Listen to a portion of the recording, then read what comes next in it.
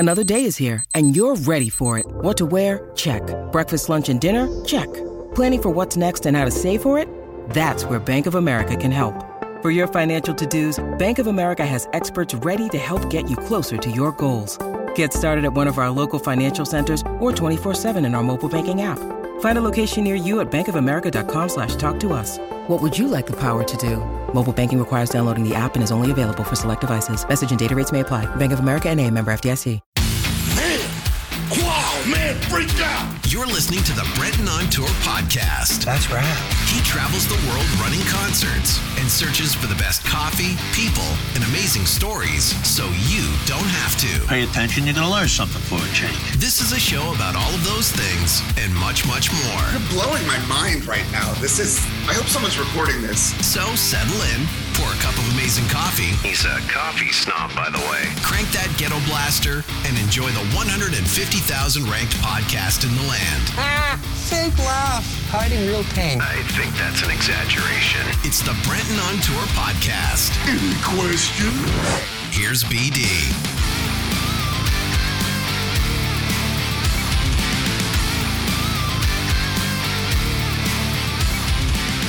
This, for the people watching at home, is a coffee. One of my favorite things I've discovered around the world, obviously, as you guys know. We've dabbled with many coffee episodes in the past. Of course, I had the Journey for Java, had a bunch of this whole show started with coffee. I get a ton of requests to keep coming back to coffee. So when I want to do that and when I want to come back to coffee, I like to talk about the business in general, what's happening in the coffee business and sort of how it's going around the world. And one of my greatest discoveries around the world, as you know, and if you've paid attention to this show, is in Oslo, Norway, with this guy, Tim Wendelboe. He's got one of the best cafes in the world. It's an Aeropress cafe. It's fantastic. He's just a wonderful human being, and I like to have him on once a year to kind of check in on the coffee business, see what's going on, and see if there's anything new that he can let out of the bag, but also give us a little bit of a breakdown as to what's happening in the world of coffee and Java and all the rest of it. So, without further ado, welcoming back to the show, my old friend Tim Wendelboe. How are you, sir? Hello. I'm very well. How are you? Well, I like this today. You are in the actual.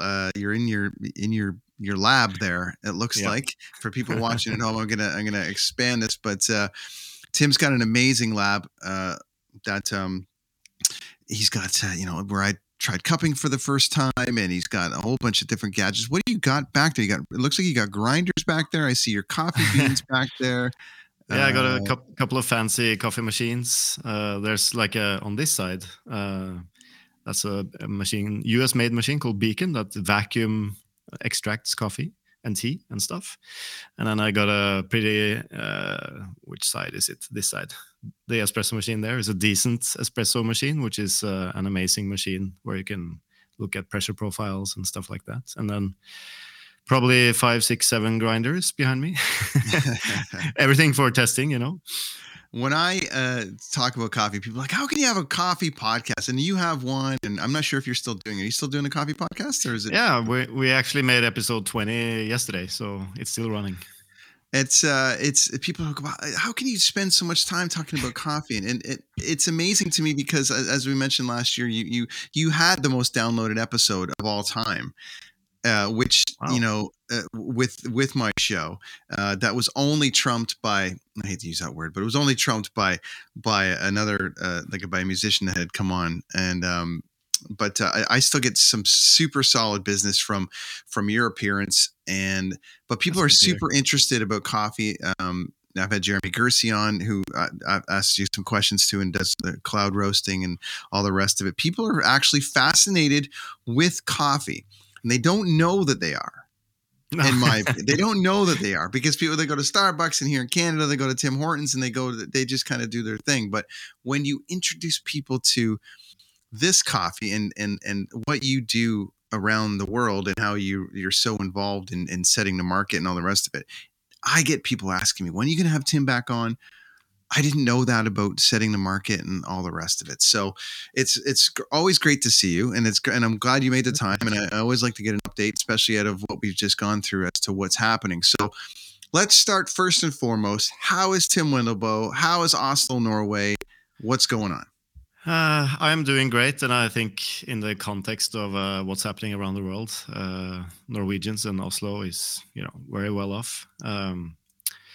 We have a huge oil fund that helps us through hard times, and although we see a lot of inflation and interest rates going up and stuff like that, people still drink a lot of coffee, and especially during winter when it's cold and dark all the time, because now it's dark outside and gets dark quite early. It was almost freezing below zero this morning, so that means a lot of people drink more coffee. So for myself and my business, we're doing great. We have been growing a lot through the pandemic, and I've been able to actually stay home for a while and kind of structure the business and done a lot of kind of back end work that you don't really see, but that really benefits both the quality and everyone who works with us and our customers as well, of course. You've got a subscription service so people can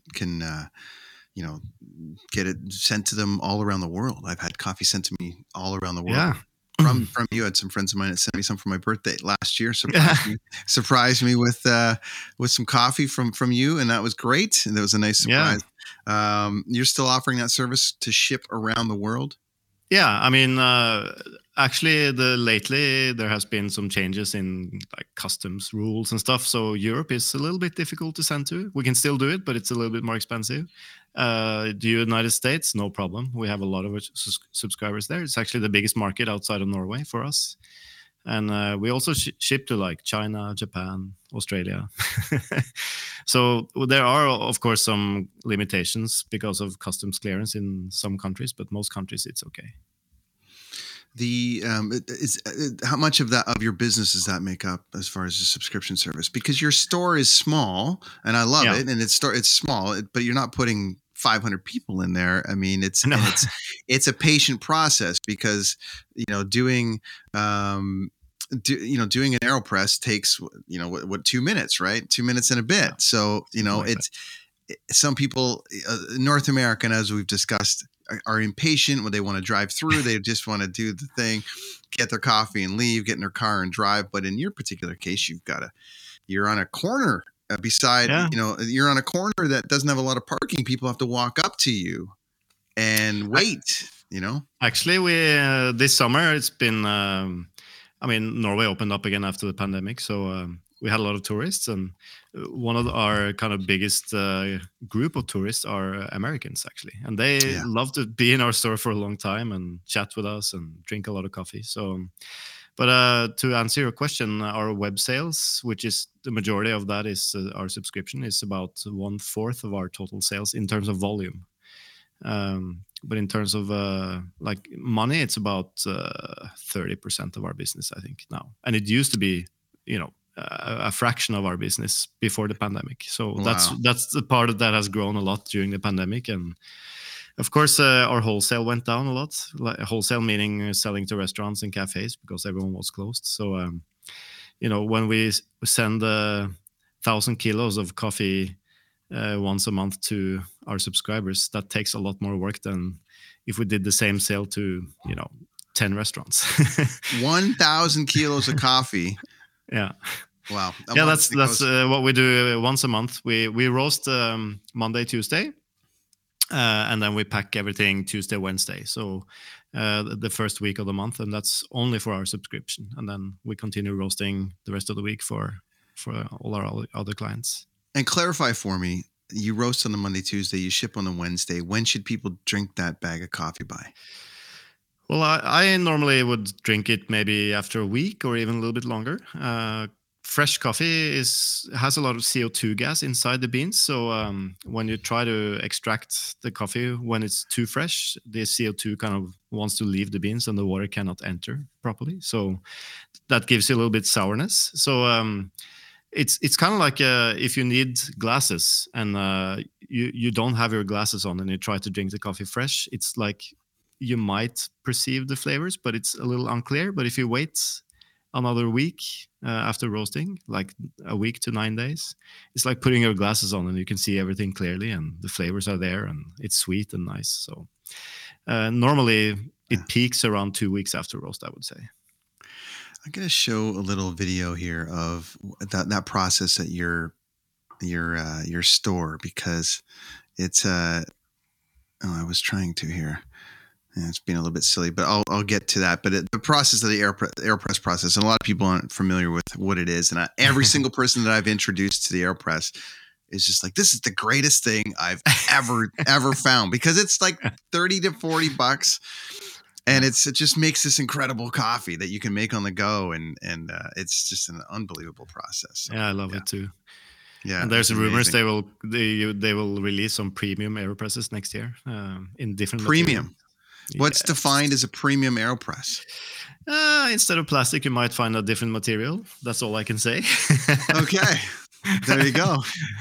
And they might also release a bigger version, because they released a smaller version, but everyone wants a bigger version because they want to make coffee for more people. So I know that's in. I'm not sure if I'm able to say that, but I didn't sign anything, so there you go. I'm actually trying to get one of those for the smaller ones for travel right now, because I'm leaving again. I'm leaving again, and I'm going to be like an hour away from your farm. I'm going to be in Colombia, and I'm just going to miss you because I think you're going there, and we'll get into the farm and all the rest of it. So, my first question to you, and I want to kind of get some of the rumor stuff out of the way, because there is this tidy rumor going down the world is running out of Arabica bean, and I'm curious first if you can break down, like, there's many different beans, but Arabica, I think by trade, is the most popular bean, or at least with the one that's used the most in most coffees. And I've heard rumblings and read a bit that it is running extremely low around the world, and I'm curious what that means for the general public, but also I know you do your own, you grow your own, but can you can dive into a little bit about what that means for the world? This is a big topic, but just to make things simple, there are around 130 different species of coffee discovered in the world, and one species is Arabica, and there are thousands of different Arabica varieties or cultivars. So that's the kind of most popular one to grow. The other one you might have heard of is Robusta or Canephora. That's a different species. But the flavor of those coffees are not as good for now. But the trees are more robust and less susceptible to disease and stuff like that. So that's why I think now it's like 60 or 70% of the total production in the world is Arabica coffees. But there are many different cultivars, and some are more susceptible to diseases and fungus attacks than others. The problem is that we have global warming, whether you believe it or not. Things are getting hotter and different around the world. So you see a lot of these fungal attacks on the coffee trees that makes them lose their leaves. And when they lose their leaves, they cannot produce cherries, and the beans are inside the cherries. So you have problems with that, and that greatly reduces the production. So this has been a problem for many, many years. And there are different research stations around the world developing new cultivars with the crossbreeding and stuff like that, and developing more resistant cultivars. But it turns out that after a while, they normally get susceptible to fungal attacks because the fungus mutates, just like the coronavirus. It changes. So this is one strategy that's going on, and there's a lot more money and effort going into those kind of breeding programs at the moment. And they're also researching other species if we can grow. There are, for instance, one called Stenophila, one called Racemosa, and some of them are drought resistant, some are more resistant to fungal disease and stuff like that. So we might discover new species that taste great, maybe not the same as Arabica, but different, but in a good way.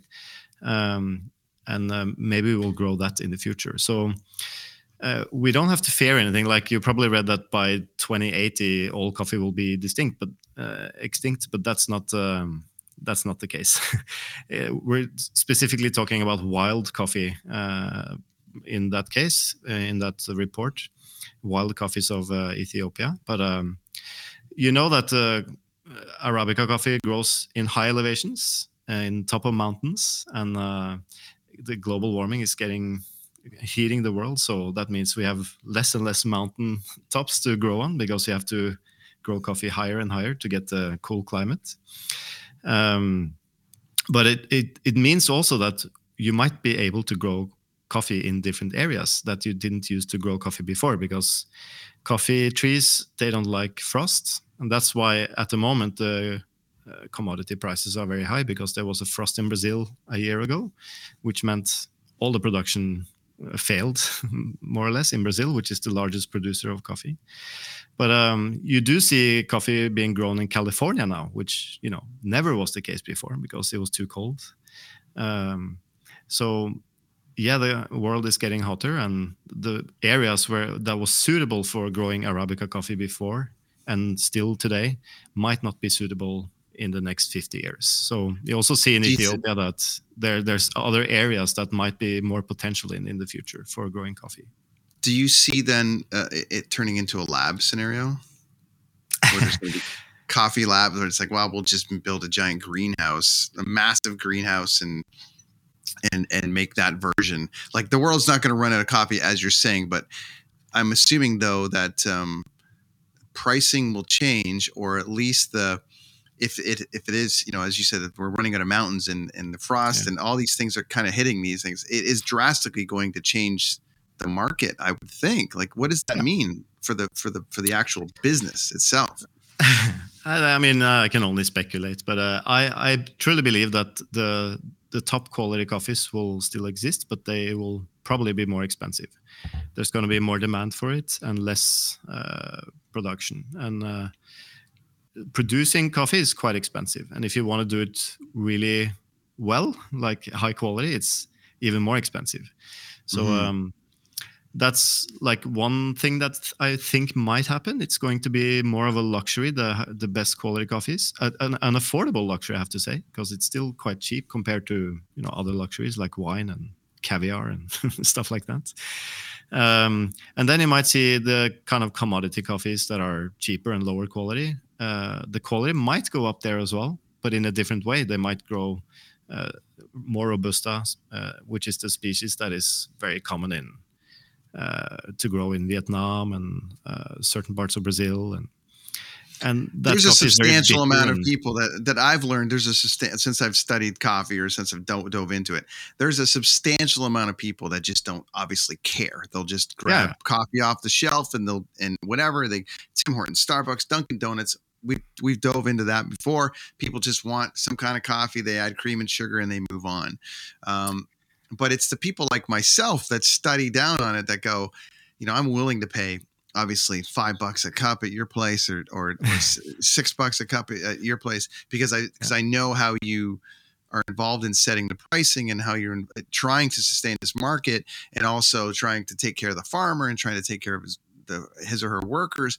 So that's important to me as a coffee drinker. And I do drink Starbucks, and I do have one when I'm in certain areas, but I definitely try to support local.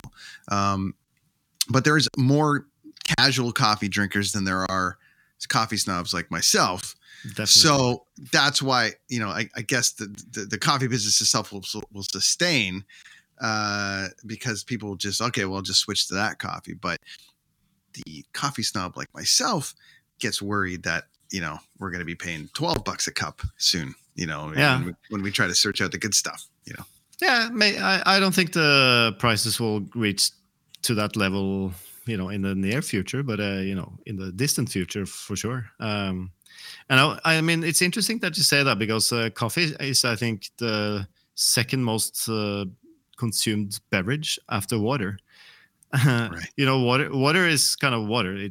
You can have some water that is slightly better than others, but you kind of drink it because you're thirsty. And coffee you drink because you enjoy it. And even though you might not think about it in every single situation, I feel that most people that I talk to about coffee are passionate about trying to find a better cup of coffee, whether it's like the lowest, cheapest one or the more expensive one. They always want something that's better, and people do understand that there are differences. Like if you enjoy a Coca-Cola, it's more or less the same everywhere, except if you're really into the details of it.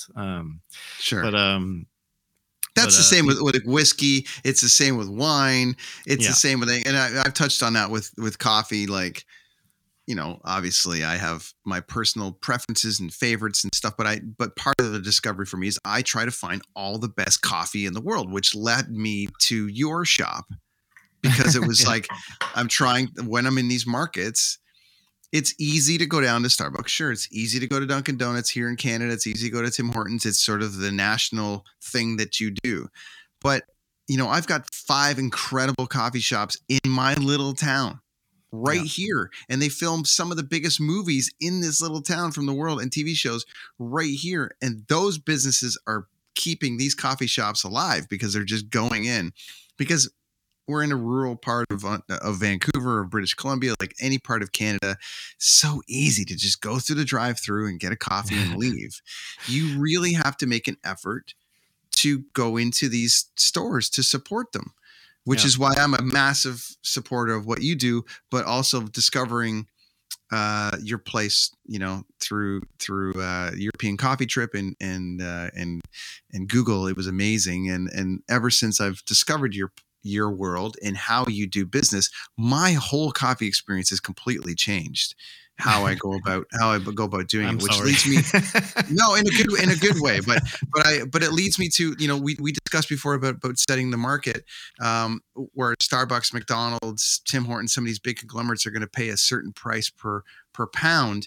You're part of a group that sets sort of a bit of an indie price, or at least a market for you. So how do you go about setting the price for the market to take care of the farmer and the workers, and also be able to sustain your business?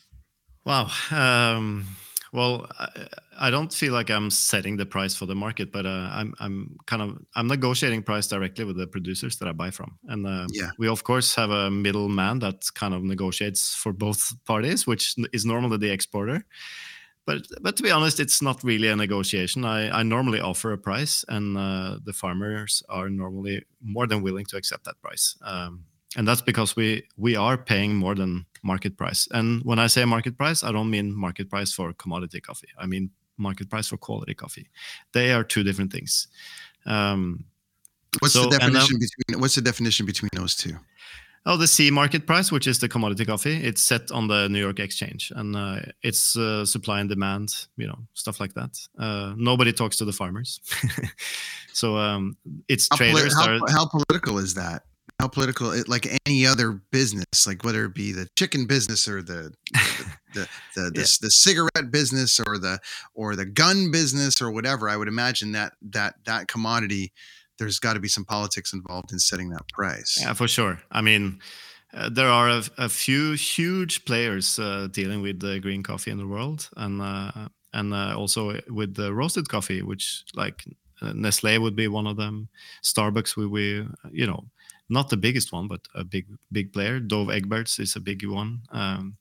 So obviously there's stuff that's is not necessarily about coffee when it comes to pricing. And it's coffee is sold by contract, and I think a coffee contract can be bought and sold like 10 or 11 times before the actual coffee was even produced, So, and I'm not dealing with that market at all. I mean, we look at that market because at the moment the prices are pretty high, so we have to make sure that we're above that, but still we're paying higher prices. And for me, we now have a new kind of benchmark for quality coffee, which is called the Specialty Coffee Transaction Guide, and it's based on numbers that donors give to a group of students in Emory University. So they gather all these prices that people have paid for coffee and the amount of coffee, the quality, and so on, and then they make like statistics on what are the market price for if you're buying, let's say, 100 bags of this quality in Guatemala, for instance, and then you can get average prices. So at the moment, I think the kind of average price for quality coffee which is kind of higher quality coffees, is about $3.50 per pound. And the C market has, revolved around $1 to $1.50 for many years. At the moment, it's probably closer to $3. But those are two different products. It's one is generic, one is traceable, specific coffee. I find that fascinating because since the first time we spoke, I mean, those prices have gone up. Like gas has gone up, everything's gone up. But that C market always seemed very low to me, and the fact that it's gone to $3 is I mean, it's the farmer's still paying just as much for fuel and all the rest of it. So obviously everything's going to move along with it. But it is fascinating to me that it's gone up that much. I can explain. I mean, it went up quite a lot during the last year because there was, as I said earlier, a frost in Brazil that kind of demolished probably, I don't know the exact number, but let's say 70% of the crop in Brazil. And because the trees wilt because of the frost. And that means they're not able to produce for like 2 years. And that means there is no surplus of coffee in the world and the prices go up. And the problem now is that even though the prices are high, like in Colombia, for instance, the exporters are desperate to buy coffee, so they'll pay really good prices for coffee that is not very good quality and not even dried, So for the farmers, it's great. The problem is the fertilizer prices in Colombia has tripled in the last year. Labor cost has gone up, electricity, gasoline, foods, everything has become a lot more expensive. And that's okay because the coffee prices are up. But when Brazil comes back to produce in full capacity again, the prices will most likely go down again because we've seen this cycle many times before. But the fertilizer price, the food price, and everything will stay high. And that means the farmers are losing even more money. So that's why we need to get them out of this kind of loop of commodity production. And that's why I'm kind of dealing with the higher quality so we can work together with producers, elevate the quality, make it more consistent, make it more predictable, both for them and for me, so I can buy directly from them and negotiate prices directly based on what it actually costs to produce and what they need to make a profit. This is your place in Colombia. And there you are there. And I just can't believe I'm going to miss. I'm literally I've been dying to get to your place. Here's a little video from your place. Stand by, everybody. Pretty stoked to show you this. So check it out.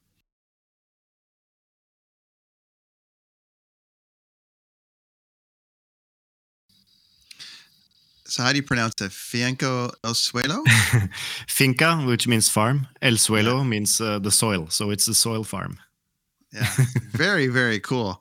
That's your place, and just pretty old video. It's an old video, but that sounds like you guys have to update and get a video. I could have filmed some stuff. I'm gonna be there on Tuesday. It's embarrassing. I'm there like 4 times a year or even 5 times a year, and it's embarrassing. I haven't updated that site since I started it. So, but you know what? It gives people an idea as to the flow. And anyone listening, you would have missed that. But anyone watching, you definitely see a bit of the process there. So you go 4 times a year to there, and what's that process for you from going there? Like when you go 4 times, is each trip different? Like this is the first one is to check the soil, the second one is to check this, the third one is to check this, or are all 4 visits the same? It's pretty much the same actually. I also go because I buy coffee from Elias. I bought my piece of land from Elias, who is Finca Tamana. And I live at his farm because it's 2-minute walk to my farm, and I don't have a house on my farm. So since I buy a lot of coffee from him, I also go there to work with him, and also to sometimes cup coffees and select coffees and so on. So in that case, it's a little bit different from time to time. But for the work that I do on my farm, it's pretty much routine, and it's based around making compost mainly. So I normally stay 2 to 3 weeks. The first thing I do when I come down is to start making compost. I normally call Elias a couple of weeks before to ask him to gather material for the compost pile. And then you saw it in the video, actually. I was kind of putting some material into this net, and that's how we make compost. So we make thermal compost. I took a class with Dr. Elaine Hingham, who is, I think, one of the leading soil scientists in the world in soil biology.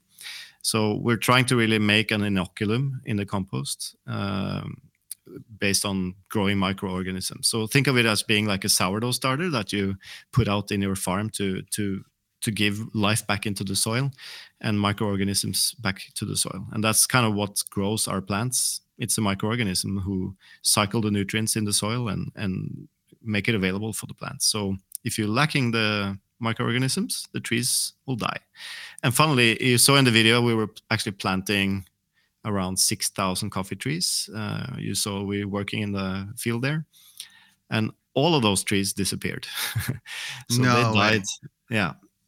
And we planted them in 2015, and my land was, basically just grazed by some cows and untouched, and the soil was in terrible condition. And I didn't really have enough knowledge when I started growing coffee. So we just dug a really, really small hole, like 10 centimeters, and put the tree in and some compost. And I've been putting a lot of compost around and everything, but they just wilted because the roots weren't able to grow and the soil was too compact and too dead.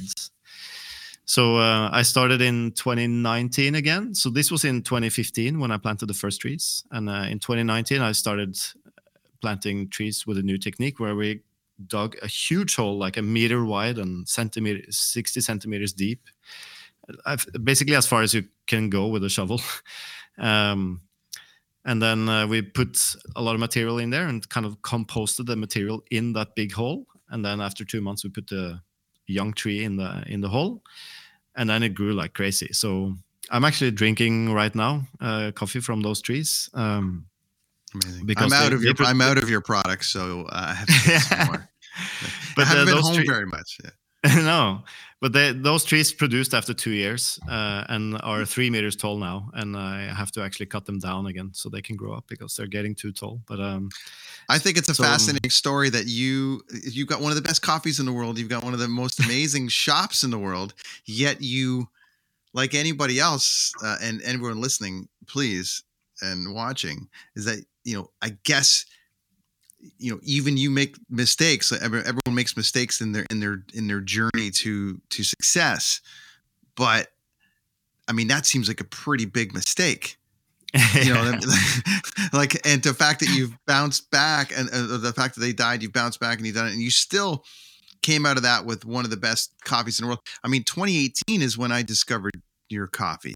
So if 2015 you planted them and you lost them in that process, I would know the difference because you've been able to you have such amazing beans and product there. So it's very interesting. I have to say we have only, we haven't produced coffee until end of last year. And the first time we actually sold some of my own coffee was in, I think it was March this year. Our website crashed. But we're going to sell some, I think, in December. So most of that's from Elias, yeah. So that's a different farm, but we're working very closely. So I've been helping him plant new varieties, helped him clean up the process and drying, and we work together very hard to improve the quality. And it's kind of step by step, but every year it gets just a little bit better, which is great. A couple more for you. I want to know, how strong is the coffee business post-pandemic? Did people drink more coffee during the pandemic? Did it lead to more business? You've reopened, the world's kind of back to normal-ish, but how strong is the coffee business post-pandemic? I've spoken to a lot of roasters over the last 2-3 years, and most of them say that they've had an increase in business. I think most roasters also see that the business has changed. Like we used to do a lot more wholesale, and that would be like the majority of our business. And today it's only 40% of our business because the web sales and subscription service grew a lot. And I think the pandemic made people realize that they could prepare delicious coffee at home, and it's much cheaper than going to a coffee shop. And there's a lot of geeks who like to geek out with coffee, and they realize, they can get really high quality beans and prepare them sometimes better at home than in some coffee shops. I have a couple of customers who are really, really like on top of the range when it comes to brewing coffee. So I think, the coffee industry has been strengthened during the pandemic, but I'm really curious to see now what's going to happen after Christmas, because we know inflation is really, really high and interest rates are going up. And like it, 20 years ago, it was very rare that I would go to a restaurant and eat dinner, that I couldn't afford it. And not just because I was not earning a lot of money, but it was just expensive. And then it has become a lot cheaper in the recent years. And, people in Oslo can go out and eat maybe 2 times a week if they want to. But I think that's going to change. And that means wholesale business is going to change as well a lot for coffee businesses. So it will be interesting to see how coffee is consumed in the next years, because I don't think it will be consumed less, because it's still a very affordable luxury. But I think the consumption will change. Like, where do you drink the coffee? Do you do it at home or in the office? Right. Or so yeah, people I like think trends. People like trends. They like to jump on things and do the whole home thing. You've got an incredible home roaster behind you. Well, in that, at least when I was in that lab called Roost, right? How you say it? Rust? Yeah, Rust. Roast, and it's an incredible device that I would, that I'm well, you're talking about affordability. It's not quite there as a Canadian having to buy Canadian to euros, but if that thing drops about another $2,500, might be some home roasting. But there is some home roasting people can do, and I don't think people realize that they can actually do that at home. They just got to put the time in. I mean, people are growing weed at home. People are making their own wine.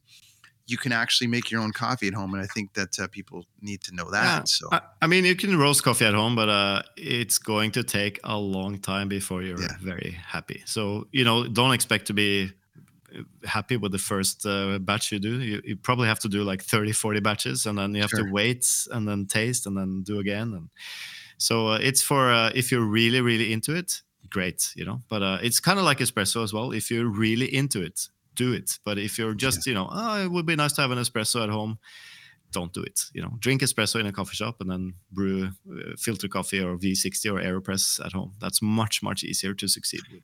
And remember, one of the best roasters in the world kills his own plants. So it can happen to anybody. It can happen to anybody, but he's still got one of the best. It's going to take time, people. You're not going to get it in the first shot.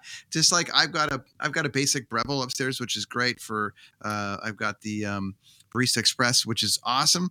And it does a really good espresso for what I need at home. Double shot espresso, it's perfect. So I've been able to dial it in and get it to the spot where I was there, but it took me about probably 30 cups to get that. So it is an experiment, people. It is an experience to get it right. But once you get it right and you got it at home, it's incredible. So I think people put a little bit too much effort into getting the top quality equipment. They should be putting the effort into getting the top quality coffee, because if you have really high quality coffee, it's quite easy to succeed even with a quite cheap grinder and an Aeropress. I mean, that's not a very expensive equipment. Last one for you. What's next for Tim Wendelboe? What's 23 look like for you? The farm, the business, online, YouTube, all the things that you're talking about after we just discussed you updating all your websites. What's happening for you next?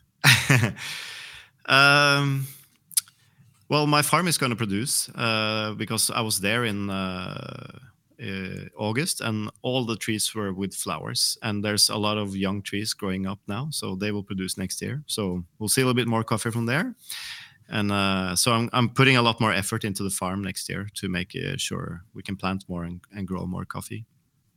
Aside from that, the business, I hope, will sustain itself. We're looking towards a difficult year, I think, but I've had my wife working here for the last 2 years, and she's helped me restructure the company and done a lot of kind of internal work. So we are better prepared for the future, and we're trying to improve our customer service, the quality of our coffee, the way we roast, everything. So hopefully, in that case, it will be a little bit better for us next year, I think. Personally, I'm a very passionate golfer, so I hope my handicap will go down to a single handicap. Oh, man, I've been working on that all year. I'm all over the place. I'm a giant mess right now. You know what I mean? It's an absolute mess for me. But it's I've been trying to get that down. But maybe we'll get around in when I get to Oslo. Not in the next 6 months or anything, because it's going to be minus 30. But it's awesome. Here's a little taste of what you can expect to find at Tim's store as far as this recipe. Looks pretty cool, and I'll get that up on the screen for us here.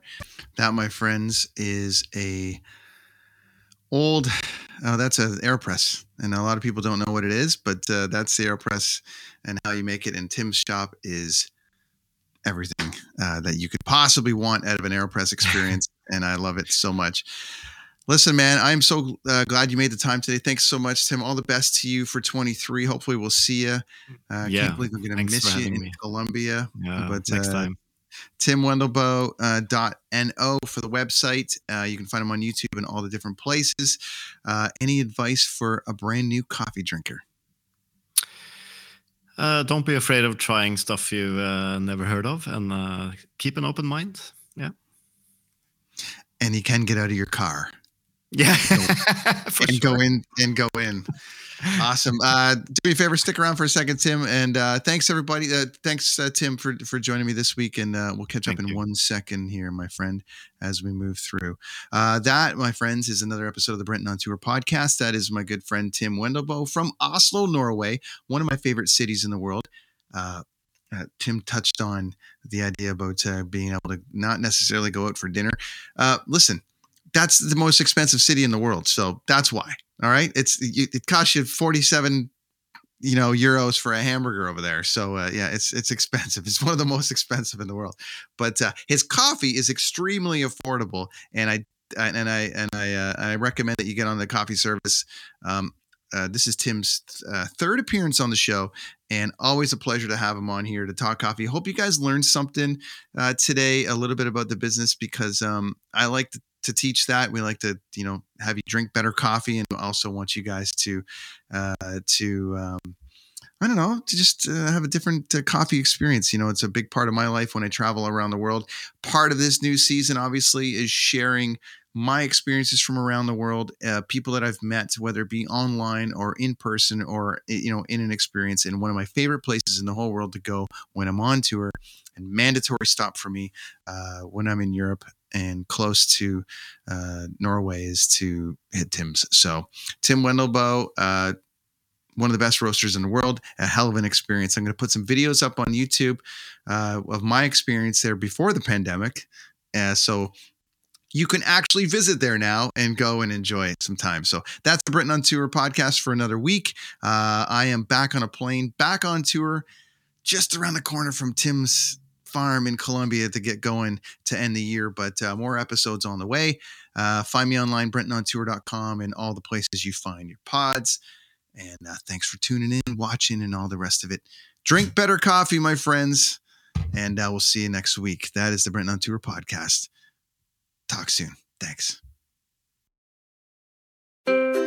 What happens when we play outside? We become healthier, both mentally and physically. We become more creative and more focused. We connect with nature, each other, and ourselves.